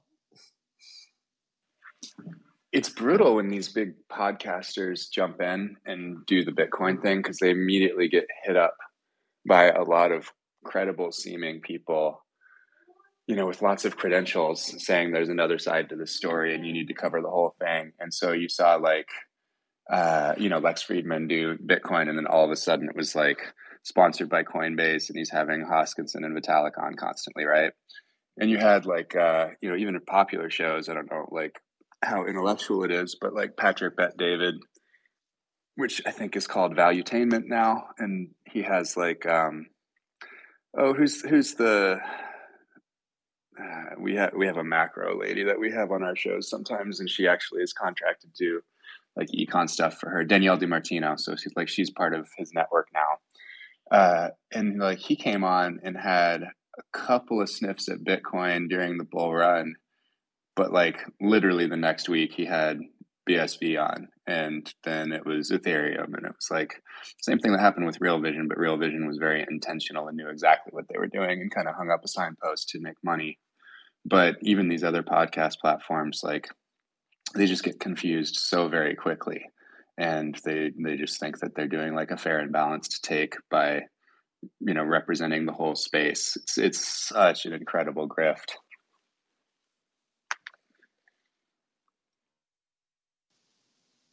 Yeah, I remember when Patrick Bet-David had Saylor on around FTX. But then you're right. Shortly after he had BSV folks come on, and it's still just confusing. There's still a learning curve for people, and that's what crypto has done. It's really just led to a ton of confusion. And I think you make a great point in terms of that's the biggest problem with the top of funnel, where people get introduced and then suddenly they get bombarded with all this crypto crap. But the last couple of years definitely have damaged the reputations of some of these crypto promoters, I'd say.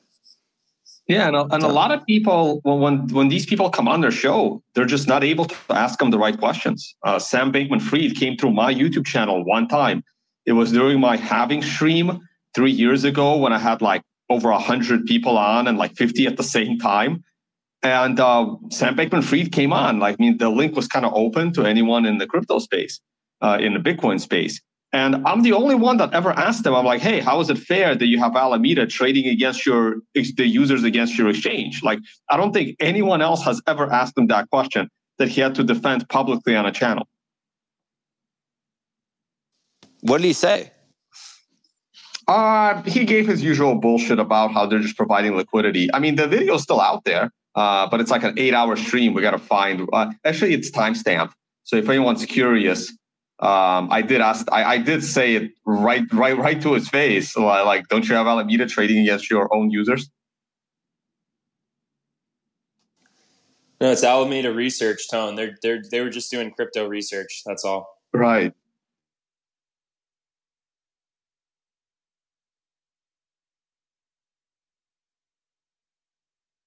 No, I think I don't hear somebody again. Damn it. I thought one of the shocking things with FTX was that they were actively trying to get regulators to bring down Binance. And then you had CZ kind of dump FTT to kind of bring on this FTX collapse. I mean, these are like these giant offshore shady exchanges going after one another's throats. I don't even know. It's like a Godzilla versus King Kong kind of situation or something, but it's just wild. Yeah, not not being aware of that, given the position they were in, is kind of mind blowing. I was not one of these people who was deeply looking into FTT and what it meant for FTX. So I'm not saying that I saw it coming, but if I was in their position and I knew who the holders of FTT were and how concentrated it was and how fake that price was and how we had debt out against it, I mean, they were just like completely reckless to not see that coming as a potential scenario. It's just really mind blowing.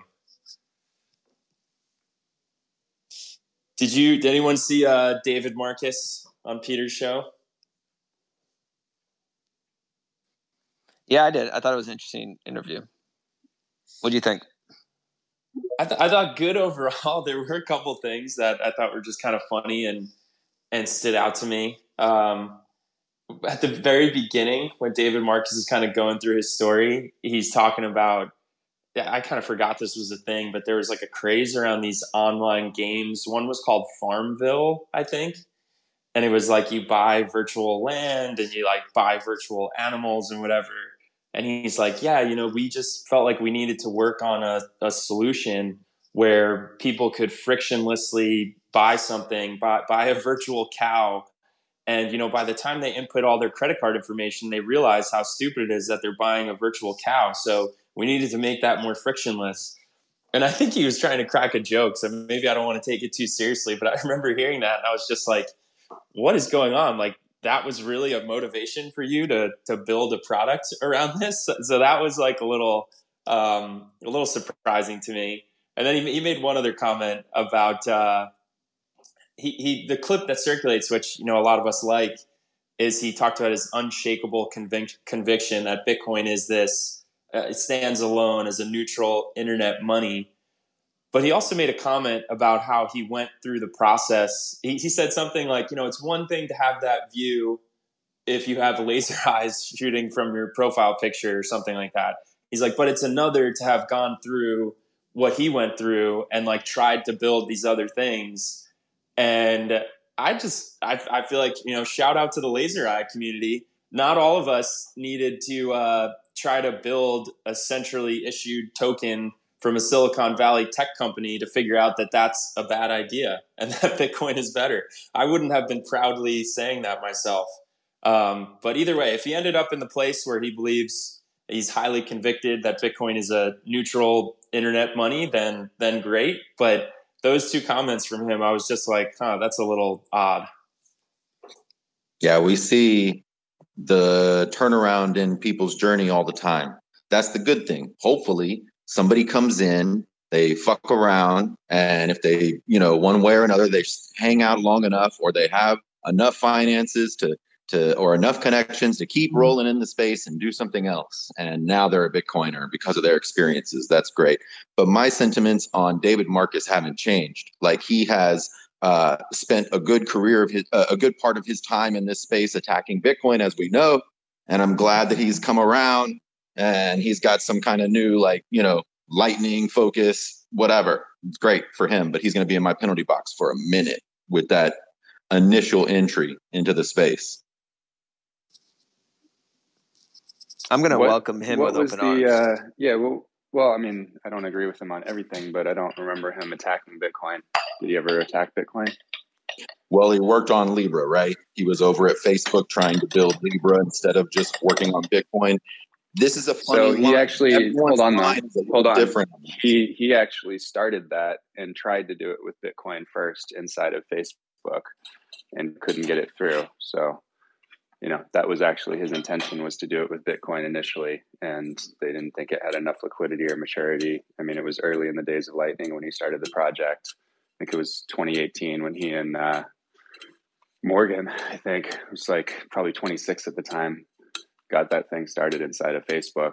And he's been, bullish on Bitcoin and promoting it for a lot longer than me, going back to 2012 or something like that.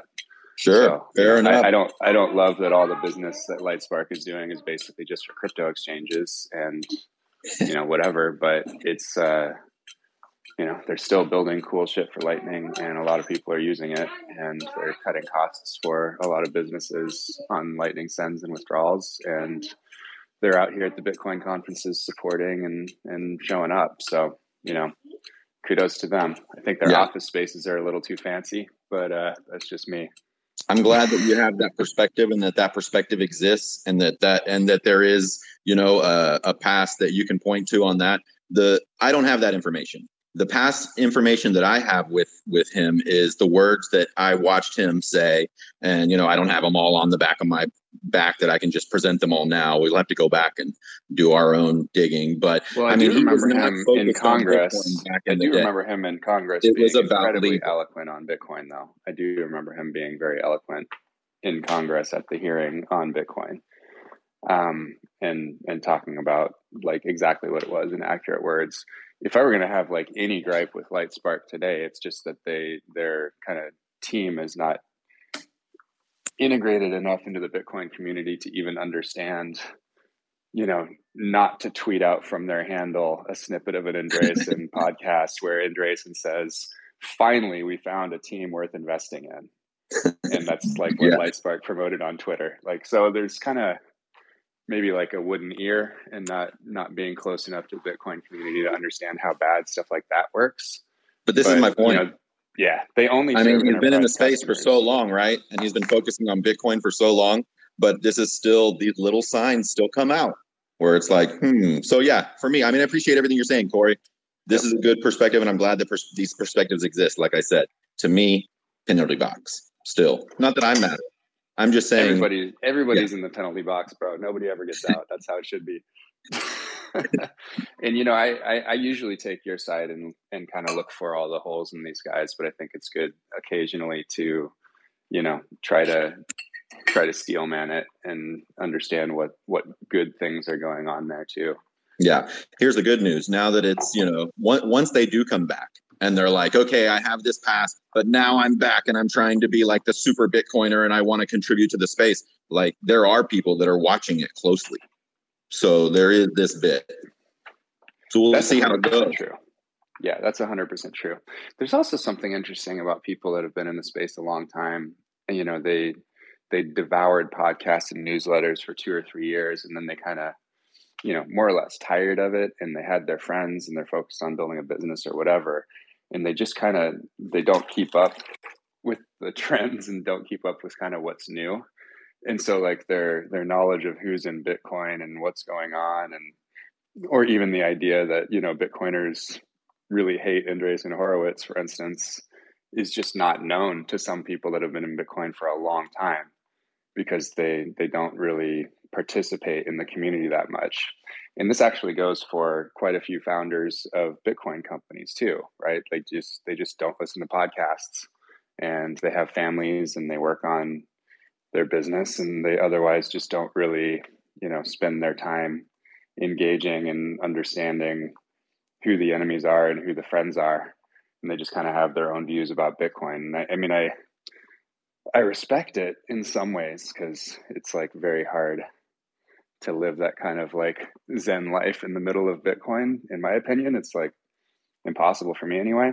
But I think that is where sometimes some of the blind spots come from, with even people that we would all consider to be fully on the mission and totally into Bitcoin, and they just don't realize somehow kind of like how the alliances have shifted and the narratives have shifted, and things like that.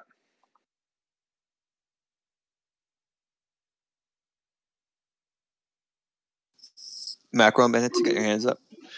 Yeah, sorry. Just had a quick question for you guys. I don't know if you've been tracking it or not specifically, but I think today is the deadline for the SEC to appeal the Grayscale decision. Or do you guys have any info on that, or have you heard anything on it? I just surfed with Gary Gensler. He was tight-lipped about it, said nothing, to my surprise. Yeah, this is what we were talking about early in the show, Sam. Yeah, okay. we I must talking have missed that then. Yeah, we talked about it in the beginning of the show. You can go back, but essentially, the SEC can choose to appeal. Many analysts believe that they won't go through with that. But that'll just basically mean they have to re-review their decision to reject the conversion of the GBTC into an ETF. doesn't essentially mean that they'll automatically approve it or anything like that. They could come back and say, hey, we're going to reject it for a different reason.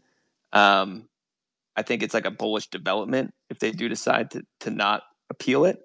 But again, that doesn't mean like automatically that a spot Bitcoin ETF is going to be approved just because that happens. So I should hold off on leasing a Lambo then? I would hold off forever personally from doing that. Yeah, obviously. Just lease it. Don't buy it. Get the Lambo dealership in a few years.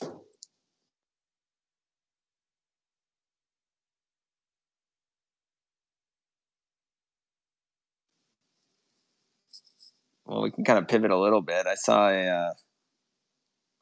a pretty hilarious picture of Treasury Secretary Yellen and Christine Lagarde.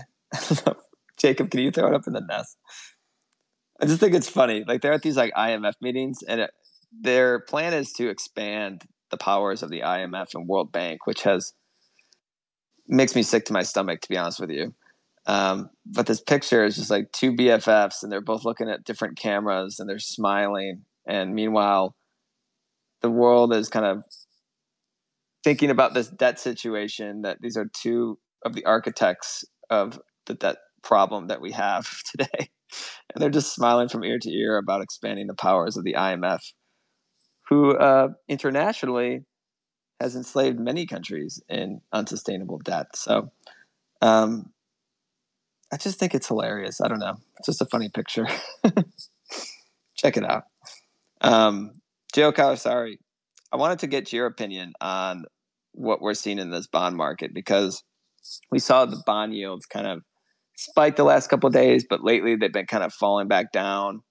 And then we saw this like terrible auction occur with 30-year treasuries the other day. Yesterday. Yesterday. So I wanted to get your opinion. The auction tail was the widest, I think, since November of November 21. So like a couple of years now, this guy had a terrible auction tail. Yeah, so maybe break down kind of what you thought about that. And my view is they're, and I tweeted this out the other day. I think they're getting exactly what they want with the sell-off and duration.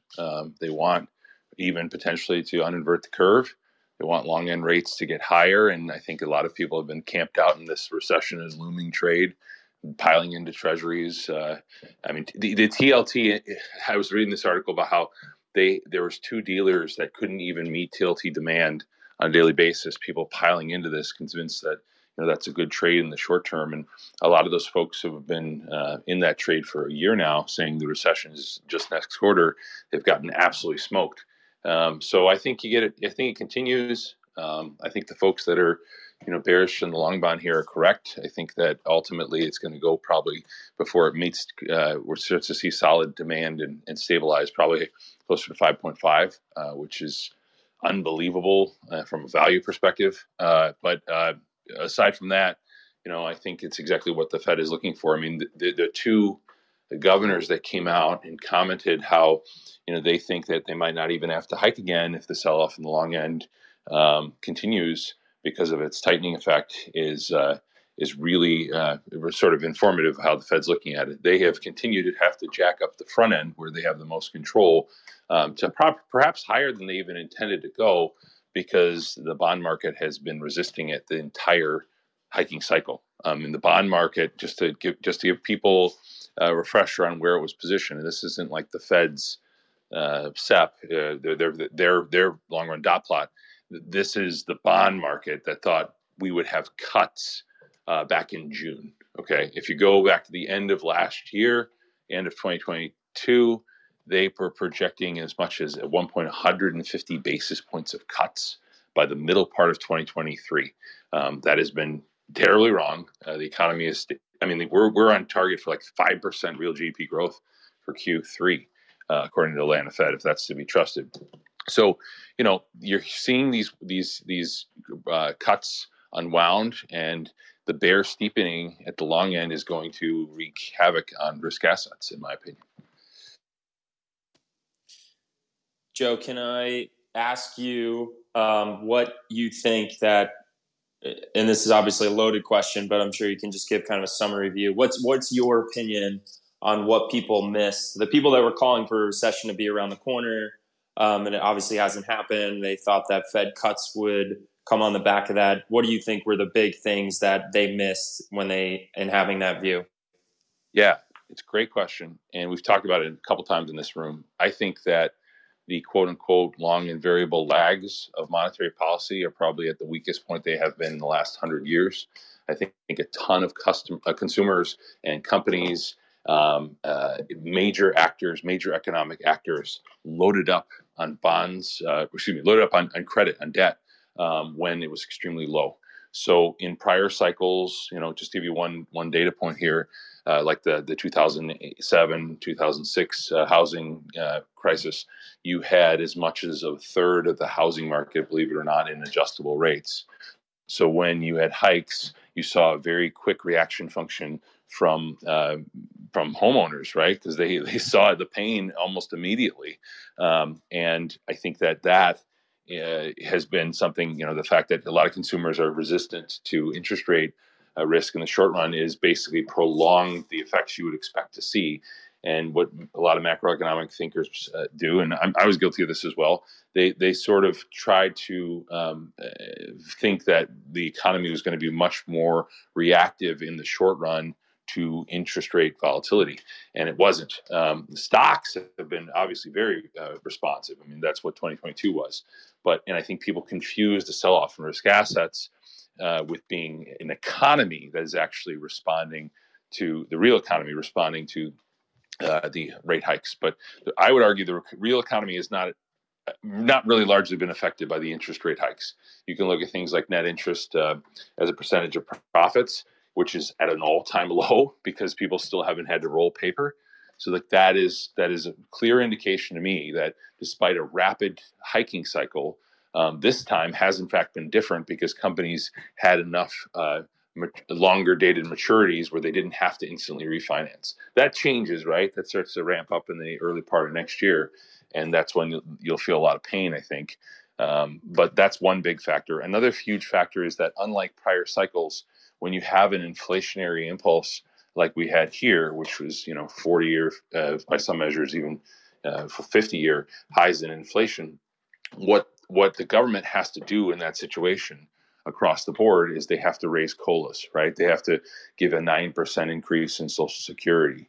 So grandma and grandpa can, despite a tightening Fed, they can go take all their kids out to dinners as often as they want because they just got a 90% or 9% increase in the expenditures they made. So you've got a lot of additional fiscal stimulus entering the system, which is in addition to years of stimulus that have been piled on from the government. And you have a lot of people that just weren't affected in the short run by rate hikes. That changes in the long run, but I think in the short run, it didn't really do anything to the real economy. That's why demand stayed relatively robust. Those are great thoughts. Thanks, Joe. A couple of things I would add to it, or maybe just phrase in my own way, elaborate on what you were saying. I just don't. Granted, I'm in my mid-30s. I follow the markets, so maybe there's some historical period I'm not thinking of, but this seems to me to be very unprecedented that, do rate hikes normally lead to a recession? I think the answer is yes. But has there ever been a time where these things preceded a period of rate hikes? Three big things, in my opinion.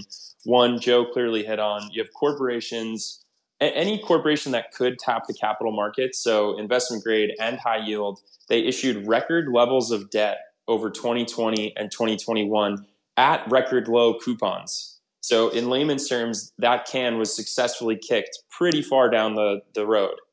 The housing market, people were buying homes like crazy, locking in record low 30-year mortgage rates. So when rates go up for those people, it's not affecting them.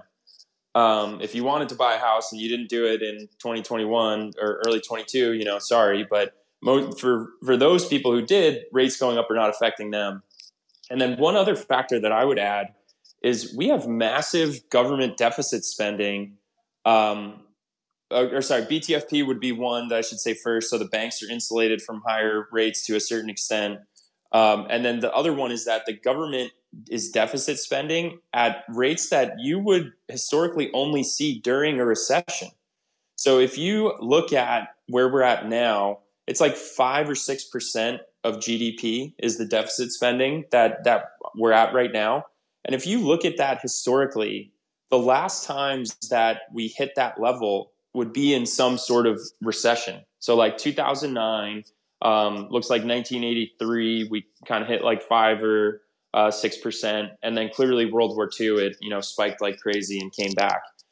We're supposedly not in a recession right now, but the U.S. government is deficit spending like crazy. And I don't believe that's healthy. I don't believe that's actual real economic growth, but that is going to lead to the economic statistics being pumped up. And it delays the recession from happening. So to me, this is a very, very unique macro environment that I don't think that there's a full historical analogy for. I still am of the belief that we hit some sort of recession because these actions that the government's taking, these are not real solutions. It's just a Band-Aid. It's just a can kicking exercise. But we may look back on this period of 2022 to, 25 or 26 and say, this was the slowest walk into a recession after a rate hiking cycle that we've seen in economic history. I think that's entirely possible. Yeah, I think all that's right. Sorry. No, I was just gonna say, if we're looking for a parallel, what if the parallel is the 70s? That was one quick question I wanted to have. Well, I mean, with Qatar saying this morning that they're looking to strangle the trade of oil, if you do see oil prices go through the roof, I think we're going to have to see interest rates go even higher than expected. So again, that's my quick question. If we do see oil just to continue to skyrocket with geopolitical and mess and warmongering going on, obviously there's no love lost between the Saudis and the Israelis, without trying to get into too much politics, but is that if the price of oil just continues to skyrocket, do we see interest rates go even higher for longer than what we would have imagined? And is the 70s our parallel? 70s is not the parallel for 5 major reasons. Number one, the workforce dynamics are entirely different. One of the things that you had driving real gains in wages in the 1970s was you had an exploding workforce participation. You had women entering the workforce, and that was also funneled by very favorable demographic headwinds. You had a much younger population overall. The baby boomers were coming of age, and they had to demand a huge amount of consumer goods, consumer durables that drove and superpowered the economy. That's the first major reason. But then the second is you had much different debt picture. The debt issues that we're talking about, we're not running anywhere near the amount of structural deficits as we were as was just referenced by John.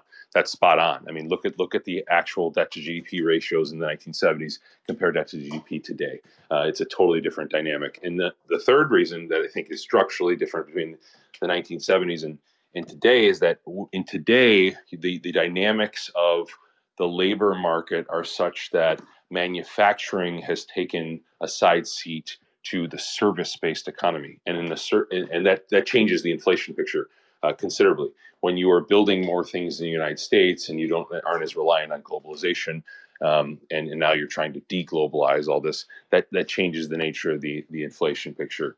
And I think the fourth thing is, like with the 1970s, when you're thinking about the structure of the current economy, we didn't have as much of it dependent on financialization. Our economy, our demand is driven by the wealth effect, which requires high asset prices. The stock market did really horribly for most of the 1970s. So you didn't have an economy as tied up in financialization, which is a structural change. And then the final thing I think that is different distinctly from 1970s is that in today's environment, what I think the key issue you need to think about is private sector debt. And John alluded to this, not just government spending, but the private sector debt. And go look at corporate balance sheets compared to the 1970s, where they were able to engage in just the first little taste of that, credit expansion, expanding out and borrowing and beginning buybacks and all these things that have come to dominate, our system today. They hadn't done that yet. They were much more frugal in how they approached corporate balance sheets. So that changes the nature of what's sustainable. And debt ultimately is disinflationary, deflationary. The more and more debt you pile on, Lacey Hunt talks about this, is called the marginal revenue product of debt. As you spend more money, you get less bang for your buck. And that's what John is alluding to as well when he's saying, like, we have to spend wartime deficits to keep the economy afloat in today's system, because we're getting less bang for our buck. And most of the spending we're doing is not on productive things. It's not like you're building the interstate highway system. You're spending on entitlement programs. And in the private sector, you're spending on ESG to ramp up the cost of production, unfortunately. So it's a two-tailed thing. So there's no doubt, like anybody who thinks that this is like a new economic cycle, I don't know how else to say this without being a jerk, but I think you're kind of ignorant. This is late stage. You don't start an economic cycle with secular lows in unemployment. That's not how it works. We're basically everybody who is employable has a job. Okay, you don't start a new economic cycle when you have the kind of unemployment picture we have. It's late cycle. We can debate how long it is. John is exactly right. I think it can take a lot longer than people think. We could have this exact conversation a year from now, but you are lurching towards recession. There's no doubt. And by the way, this is not just my view. This is Powell's view, right? Like he was asked at the last presser, is a soft landing your base case? And he said no. But how much more explicit can he be? He expects a recession. And we could debate like how severe it is, how hard it is, but we're headed towards recession. It's just a question of when, not if. Joe, wasn't he the one who was talking about soft landing in the beginning back in the day, or was that somebody else? He was saying he was hopeful and optimistic, but they asked him if that was still his view at the last presser, and go read the transcript. He said, that's not my base case. That's a nice way of saying I don't expect it. Joe, everyone has a job, but a lot of people have two jobs. Yeah. Right. No, I mean, it's a mess, right? Because I, for one, believe that the only way you get inflation back to target, and I think the Fed believes this, by the way, as well. I think the only way you get back to 2%, which is effectively you have to crush the prices of assets. You have to beggar the country, right? You have to make the stock market much lower. You have to make real estate prices much lower across the board so people don't feel as wealthy with their home values. You have to make people a lot poorer, and then you can sufficiently crush inflation. And it's just what it is. Like they're in a controlled demolition of these asset classes, and I think they're prepared to do it. And I think they want to bring inflation back to target. And if they don't, I think the long end of the bond market totally blows out, and then debts become unsustainable. So they have a choice, right? Their choice is completely cripple the ability of the government to borrow and make it run huge, massive structural deficits because bond rates are really high. Or alternatively, you're going to have to basically take a recession. And this morning, Larry Fink is on CNBC telling people that they should get further out on the risk curve and go 100% equities. Yeah, I heard that. That was funny. I don't know, man. You think if what you say is true and they got to crush demand and asset prices have to go down, and it's just like what you said, the economy has become so financialized and dependent on this, wealth effect. Tax receipts would fall, and then the fiscal deficit would just blow out. And so that's kind of but the bond market would be saved. That's the key. If they can save the bond market, the system holds together. And I think, it's like the old James Carville quote, right? Like when he's dead, he wants to come back and be resurrected as the bond market because it can scare anybody. It can scare presidents. It can scare, congressmen. It controls the system. The ability of the government to finance large structural deficits is necessary. It's Lynn Alden talks about this. Liquidity in the treasury market is the one thing that gets the Fed to blink. And if you don't crush the economy, the bond market is going to be running at higher rates of. That's how bonds work, right? You're going to be paying higher yields for the foreseeable future, and that's not sustainable from a fiscal perspective. So do you think the Fed's going to step in and do yield curve control at some point then? No, Like in the I near think yield future? curve control doesn't help the problem. It makes it worse. That's an inflationary impulse. You want higher rates if you're the Fed. Fed wants higher rates, and this is them speaking because they want to crush demand. Joe, can you elaborate on what you mean by saving the bond market? Yeah, I want to jump in real quick, and I'm sorry. I whoever is using the Pacific Bitcoin handle, I can't hear you either. I'm tired of coming back. Every time I come back, there's a different person I can't hear. I was just going to comment to Joe that, look, I've been on the bullish equities train for like almost a decade now, and I'm still on the bullish equities train. And So am I, like, I by don't the think way. Larry think is wrong. Like, I think equities are going higher because of the mayhem in the bond market. Like, and again, I've been saying this for a decade now. I've only had my channel for maybe 7-8 years. So unfortunately, most people didn't get to hear me say it 2 years earlier than that. Is that we are in an environment where no one wants to buy government debt, and one of the reasons why the yields aren't coming down is because no one wants to take the risk of the U.S. government not paying on their federal bonds. And I know this sounds crazy, and they'll find a way to weasel out of it. They're like, well, we're just restructuring what we owe you, or they're going to move to a different currency. They're going to find a way. And countries are not buying American debt. Russia's not buying. China's not buying. India's staying away. So who the hell is buying American debt? It is literally has become us and our friends of America that we can still control, like Japan, like Europe, maybe Canada, if they have any money to buy it, but they can print it and buy it. So one of the reasons why the interest rate is going to stay high on government debt is because they have to, no one's going to buy it at a lower interest rate, right? That's one of the problems. And so where do you put your money, especially when there is another war breaking out near Europe? Where do you put your money? And I think it's all going to go into equities. So I'm very bullish on equities going forward. Yeah, but the problem is the flows. That's not backed up by some of the flows. I mean, again, the dominant, whether you hate it or I think it's stupid, and I agree with you. I agree. I'm much more bullish equities than long-term holdings of bonds. But what I'll tell you is that when you have a 60-40 portfolio and the 40% of your bond portfolio keeps going lower because yields keep going higher, you have to sell equities. The people, all the managers will sell equities. And you have a huge amount of baby boomers who, if they just close their eyes and hold their breath, what Vanguard's going to do from a rebalancing perspective is going to stick them in like 60-70% government bonds and continue to sell equities that they built up through over a lifetime, because of that's how our target date funds work. When you get older, you allocate more to bonds. So effectively, as you drive rates higher, what you're effectively doing is you're sucking money out of the equity market.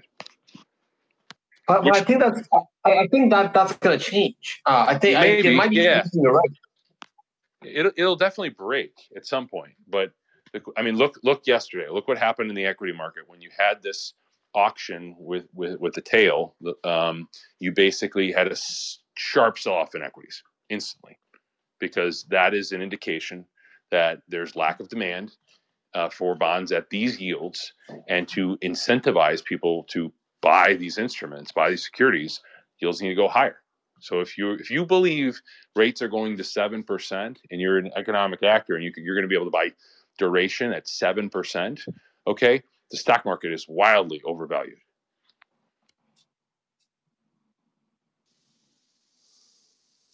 All right, guys. Unfortunately, we're out of time. Always love talking to you guys, so thanks for sharing your insights. This was Cafe Bitcoin. This is the number one place to listen to Bitcoin every weekday morning, brought to you by Swan.com.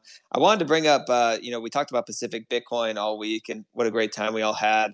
And right now there's early bird tickets already being sold for Pacific Bitcoin Festival 2024. This is the cheapest you can get these tickets, so go check it out, pacificbitcoin.com. If you had a great time this year, we're probably going to go bigger and better next year. The team is always improving, so go check it out. Thanks to all the speakers who joined, and thanks for everyone who's listening today. I always appreciate these conversations. I always learn so much. Peter, go fuck yourself. I just wanted to say that one of the highlights of my time at Cafe Bitcoin was Sam and Natalie were walking by, and Sam actually took a stuttered step when he gave me the head nod. I was really appreciative of that. Only for you, man. Only for you. But you guys all have a good weekend. Yeah, I don't know if I have much to add. Stack sats, go touch some grass, call your mom, all that good stuff. Always enjoy talking to you guys. So have a great weekend.